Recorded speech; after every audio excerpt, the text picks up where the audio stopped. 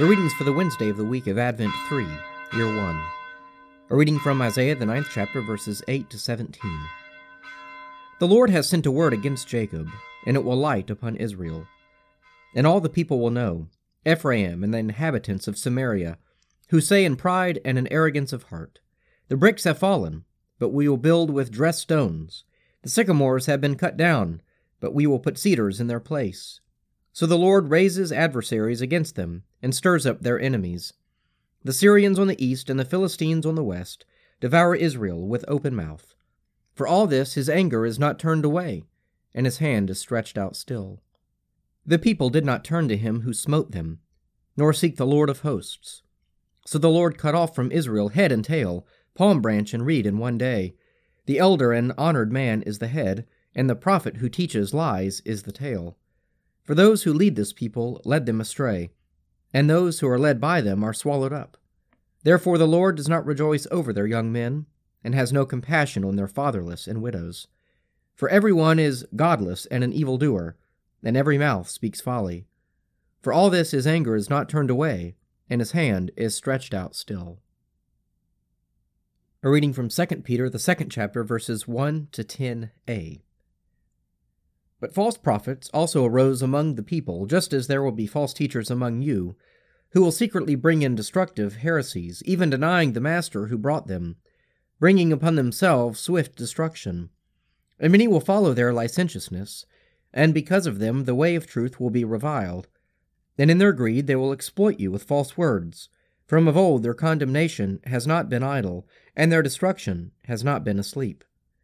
For if God did not spare the angels when they sinned, but cast them into hell, and committed them to pits of nether gloom to be kept until the judgment, if he did not spare the ancient world, but preserved Noah, a herald of righteousness, with 7 other persons, when he brought a flood upon the world of the ungodly, if by turning the cities of Sodom and Gomorrah to ashes he condemned them to extinction, and made them an example to those who were to be ungodly, and if he rescued righteous Lot, greatly distressed by the licentiousness of the wicked, for by what that righteous man saw and heard as he lived among them, he was vexed in his righteous soul day after day with their lawless deeds, then the Lord knows how to rescue the godly from trial, and to keep the unrighteous under punishment until the day of judgment, and especially those who indulge in the lust of defiling passion and despise authority.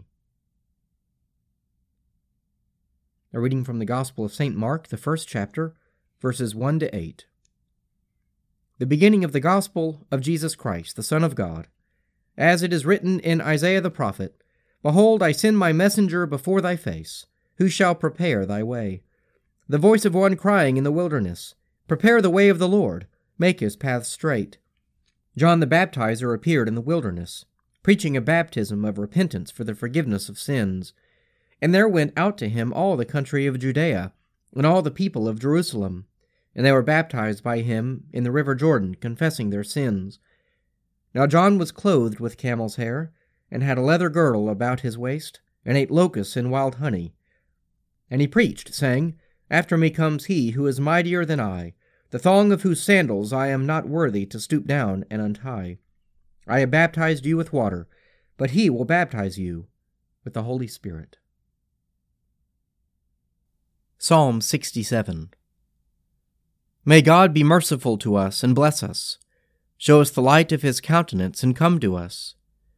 Let your ways be known upon earth, your saving health among all nations. Let the peoples praise you, O God. Let all the peoples praise you.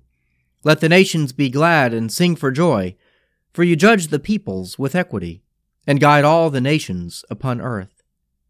Let the peoples praise you, O God. Let all the peoples praise you. The earth has brought forth her increase. May God, our own God, give us his blessing. May God give us his blessing, and may all the ends of the earth stand in awe of him. Let us pray. Our Father, who art in heaven, hallowed be thy name. Thy kingdom come, thy will be done, on earth as it is in heaven.